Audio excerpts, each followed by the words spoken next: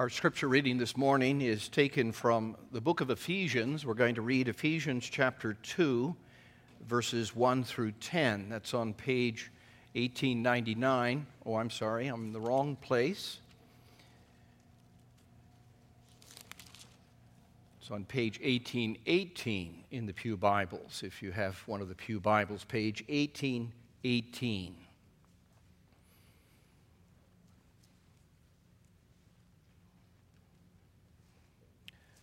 Ephesians chapter 2, beginning at verse 1, let us listen to this word the Lord speaks to us.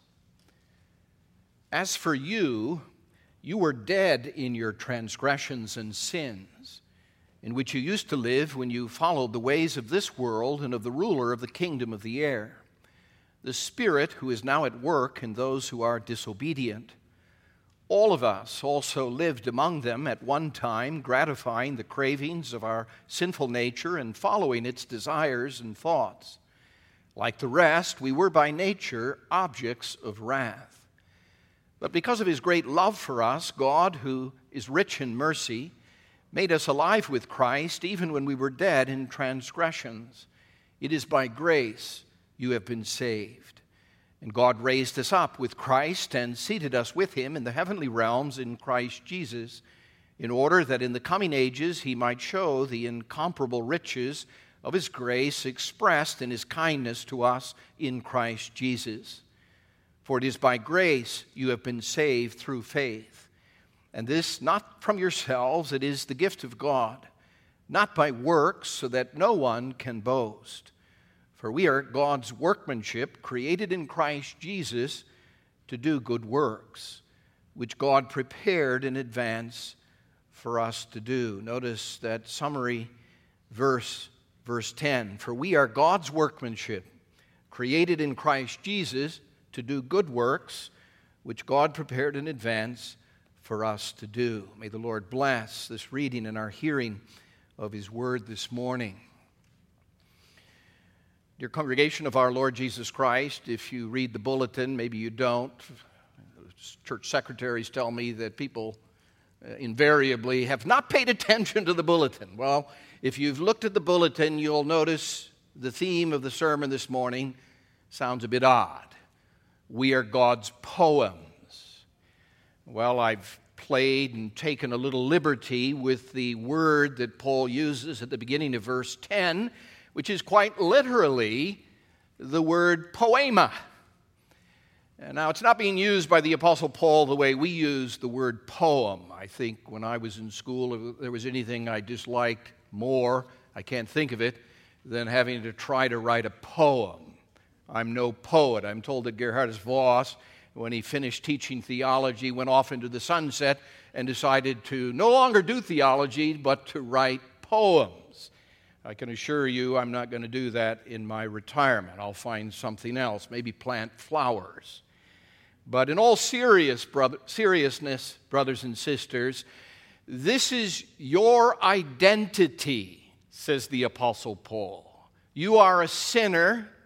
Once upon a time when God first found you, dead, and as dead can be.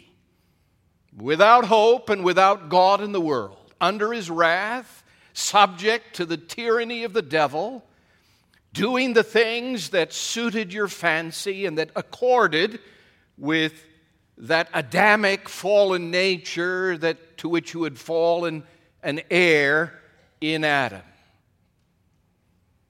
The thing that you could say about you, about me, was it's hopeless. And yet God, and that's the big point of this passage throughout, God has done something entirely and only by grace. You contributed not a whit to it, not a thing. But out of His rich mercy is amazing, surpassing grace and kindness toward you in Christ Jesus. He's gone on a rescue operation, and He has brought you out and up and made you sit with Christ in the heavenlies, and He's got a wonderful plan for your life, that from henceforth, as you go down life's pathway, you will be a new creation, a trophy, a demonstration before the world of God's gracious handiwork, a marvelous display of His incomparable grace in your life. It's one of those kind of passages, Ephesians 2, 1-10, that I think Calvin somewhere captures perhaps as well or better than any other passage in the Word of God, if we may speak in that fashion, the reality of God's grace toward us in Christ Jesus in terms of all that it means. Now, your pastor's probably heard me say this at some point or another, but you haven't, perhaps, so I'll say it to you. To understand this passage, you have to know a little gospel grammar. And the gospel grammar of which I speak, it's very evident in the way Paul structures even this epistle in its entirety. If you were reading it in the original language, you discover that what the grammarians call the indicative mood dominates. And you say what, Pastor, indicative mood? It's been a long time since I was in grade school and we were doing grammar. What's the indicative mood? Well, it's the mood that doesn't express what you might desire, wish were the case, or what you might think is possible, but whether or not it's actual remains to be seen. It's the mood that describes what actually is the case. A very simple way of illustrating that would be to say, I am a professor. That's an indicative. It declares in the present tense that I am called to teach, prepare students for the gospel ministry. It's a statement of not what I would aspire to be. I didn't really aspire to be a professor. I wanted to be a pastor. But they 3 times over asked me to come, and I thought, well, 3 strikes and you're out, I better go and see whether I like it. But with the suitcase not entirely unpacked, hoping to get a call to go elsewhere, because that was my first love.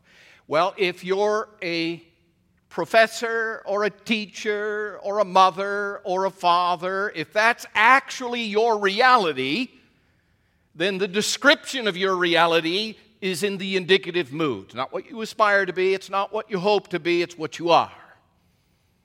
Now, there's another mood that predominates in Paul's epistle. The first 3 chapters, you'll scarcely find a single verb that isn't describing what is actual because God has done it. This is who you are because of what God has done. And that's where we're at this morning. This evening, our passage will be taken from later in the book, and there a different mood dominates, and it's the imperative mood. Now, you remember what the imperative mood is, right? It's that mood that says, do something. Not, this is who you are, but this is what you should do if that's who you are. So, back to my professor illustration. If you're a professor, then teach.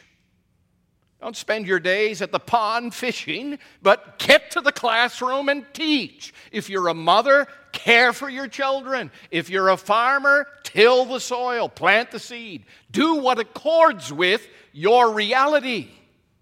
And that's the way Paul organizes his letter to the Ephesians. We're in that place where he's offering in a broad, panoramic manner what God has done to make you who you are. And then he's going to spend a lot of time in chapters 4, 5, and 6 using the transitional expression, therefore, this is what you ought to do. Now, there's another thing that's interesting about our passage, and it's this. You would probably think that the Apostle Paul would wait to describe the life that you live in the power of the Spirit and whatever good works, however few or feeble they may be, as belonging to the imperative. God has saved you, now you've got to do something. And there are a lot of people who fall into the trap of saying, well, we made a good beginning by grace, but it falls to me now to add something to what God has done. Paul says something remarkable in our passage this morning.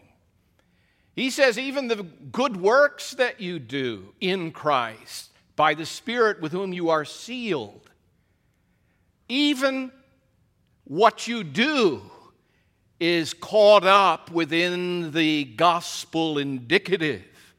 It too represents that you are God's poems, God's handiwork, God's workmanship, a masterpiece of His gracious artistry in your life.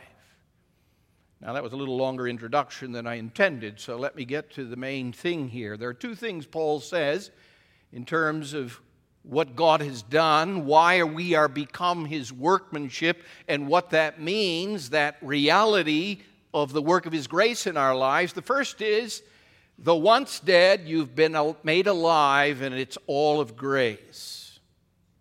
That's where he starts in the first two, call them stanzas, of this three-part song, which is Ephesians 2, 1-10. We'll look at that and look at it as quickly as we are able. And then secondly, he says, though you were once dead, now made alive, and that by God's grace and grace alone, not by works, so you have nothing in which to boast except in the God of your salvation. God has also destined you and intends for your life that you should walk in those good works which He prepared beforehand for you to walk in them. Actually, the passage is very interesting. It starts out describing dead men walking. And it's not a really very pretty picture, as we're going to see in a moment. And then he ends with alive persons in Christ walking. And their walks are very different. Their pathways are radically contrasted.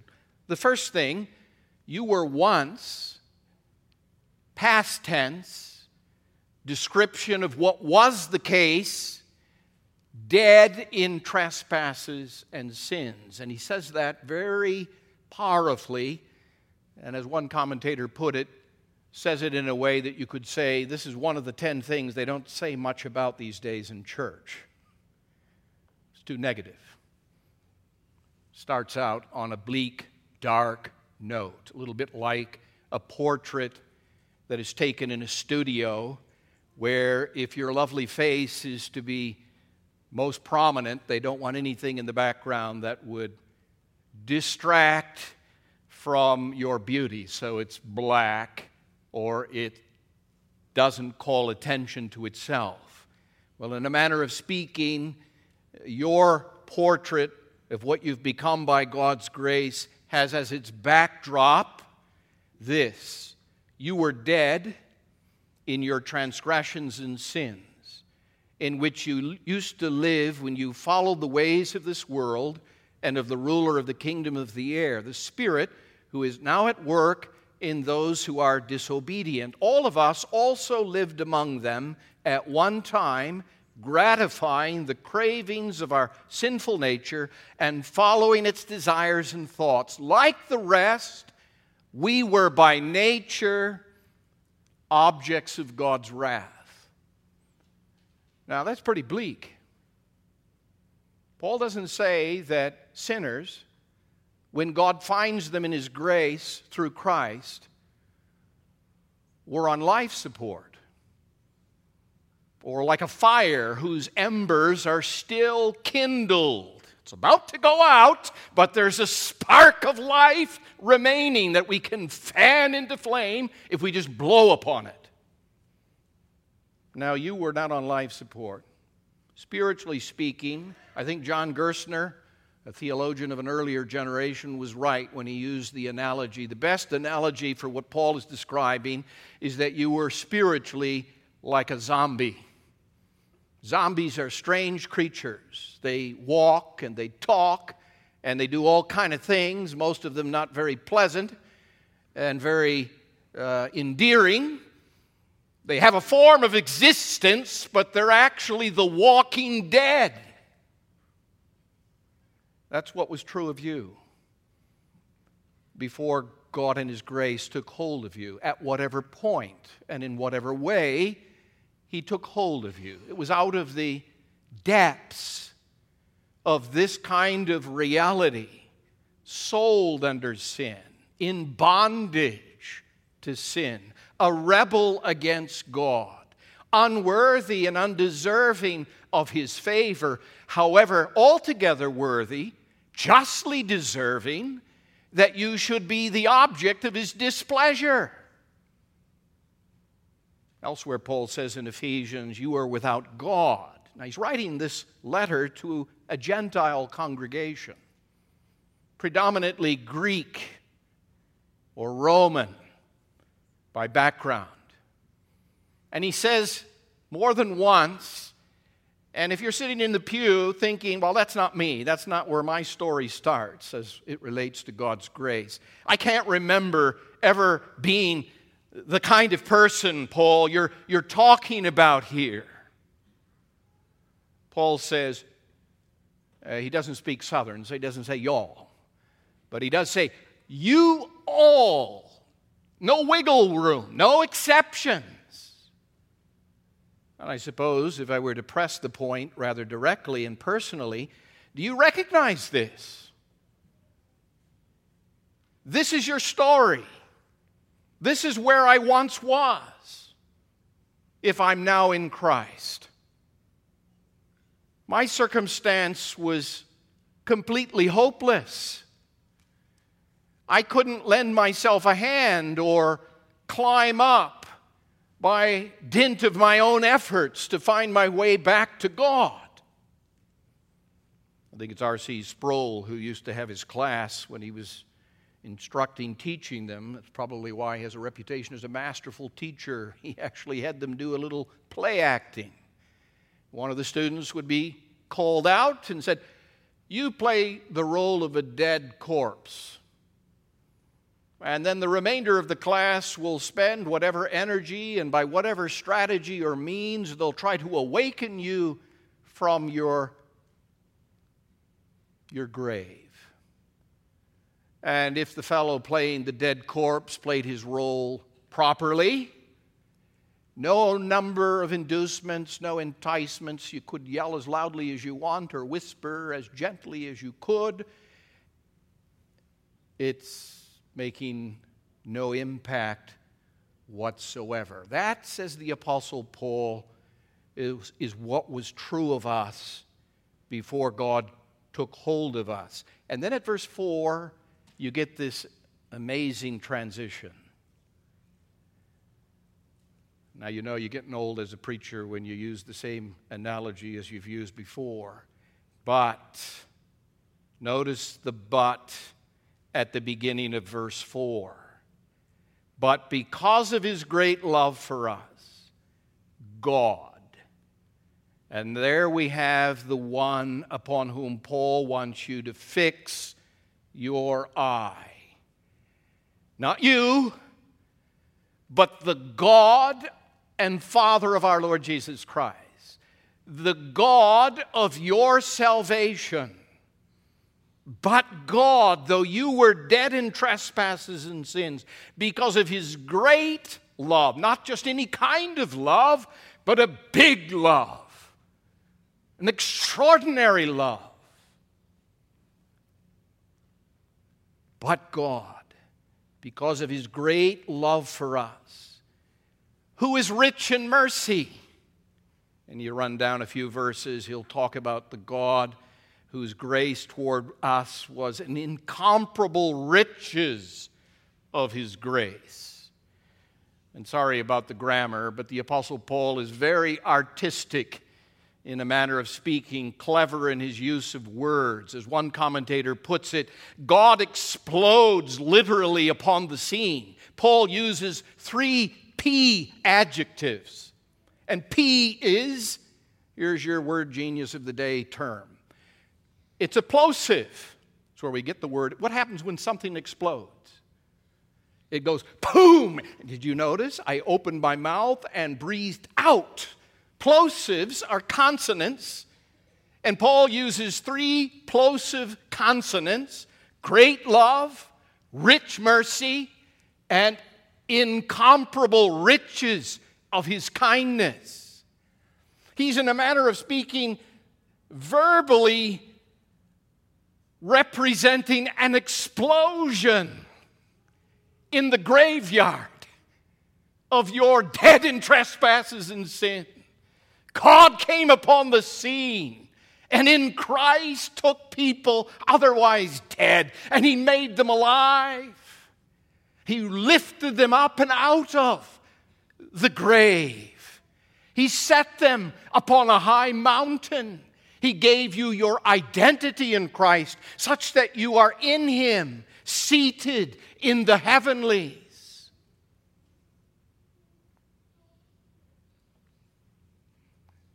Paul wants you to say with him, it is by grace, therefore, and grace alone that I've been saved. It's not just a theological affirmation about which we can argue. That's the story of who you are. Who am I? A sinner, saved only by a great love, a rich mercy, a surpassing. I don't know if you children still play the game. We used to when I was a child. We'd eeny-einy over or something. I can't quite remember what it was. You'd throw this ball over the house and they'd catch it on the other side. And most of the time, if you were a little guy, you couldn't get it over. Well, the word Paul uses translated here, surpassing, is like that. He throws it more than over. It's beyond your and my reach what God does. He does the impossible. With man, most things are impossible, but with God, it's possible. And that's your story. It's possible, not just possible. It's the indicative. It's reality. God's done it. I remember as a little boy, I was in a church in New Zealand, and there was an elderly woman who had come to know the Lord. And she was making profession of faith and to be baptized. And my father said, "Is there a song you would like us to sing?" And I forget the exact words, but it had that expression in it, out of the miry clay. This is my story. This is my song. Praising my Savior all the day long. He found me. He made me to live. He has granted to me, out of his rich mercy, great love, and incomparable riches of grace. I am a sinner saved by grace, not by works, who has no boast in the presence of anyone. By the way, this is a very comforting thought when you consider and contemplate persons who are still outside of Christ. You can never say of such a person, they're too far gone. They're beyond God's reach. Even God can't do it. So why bother? You just have to look yourself in the mirror of God's Word and say, well, if He can save me. Paul does that in Timothy. The great apostle Paul, of all people. You'd say, I can't hold a candle to Paul. He's far beyond anything I've ever done. And yet what does he say? Christ Jesus came into the world to save sinners, of whom I know myself to be which kind of sinner? The foremost. One untimely born. A persecutor of the church. An enemy of Christ and of his people. And yet by grace, this grace that's been given to me, I am become an apostle of Christ Jesus. But now notice the last thing there to which we come, and it's this. If all this is true, we are God's workmanship. It's said that friends of Michelangelo, if you've ever seen his David, was working in his studio on another sculpture, and it was an ugly piece of rock. They said, "What are you doing? Chipping away at that piece of rock." Oh, he says, "I'm liberating an angel. I see here an angel. I'm going to liberate him from this ugly piece of rock." Well, that word workmanship, all the commentators are all over the place with it. They don't quite know how to capture it. But it could be rendered handiwork. Literally, that's what it is. A poem is something God has made. And this is who you are. You are before the world a display of the reach and power of God's grace. You know, parents, when they look into the eyes and cradle a newborn child, if that child is well born, there's a kind of, it's almost mysterious. Among other things, you'll probably say, how could anyone see a child like this and not believe in a creator? I've seen billboards to that effect. Image bearer of God. And you look at that child and you marvel. Well, that's what Paul wants to say to the church in Ephesus and to us. Don't look at yourself outside of Christ. See yourself in Christ. And recognize the reality of what God has done and is doing. And He's not only saved you and put you in high places in union with Christ, but He has a purpose for your life.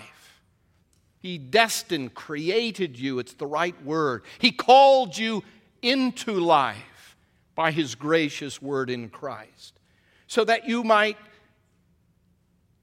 do good works, which God prepared in advance for us to do. It's interesting that He puts it that way, prepared in advance. Doesn't that a redundancy?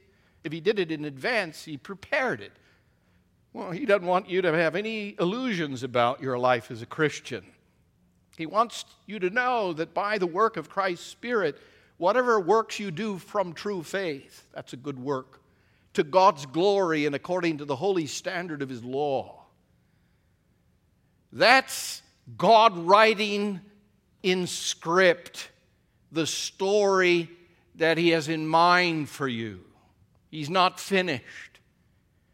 He wants you throughout this life, even if the steps be small and the way often crooked, and a few detours along the course and a few falls and stumbles along the way, He wants you to begin to live like a new creature in Christ Jesus, so that you can be an exhibit.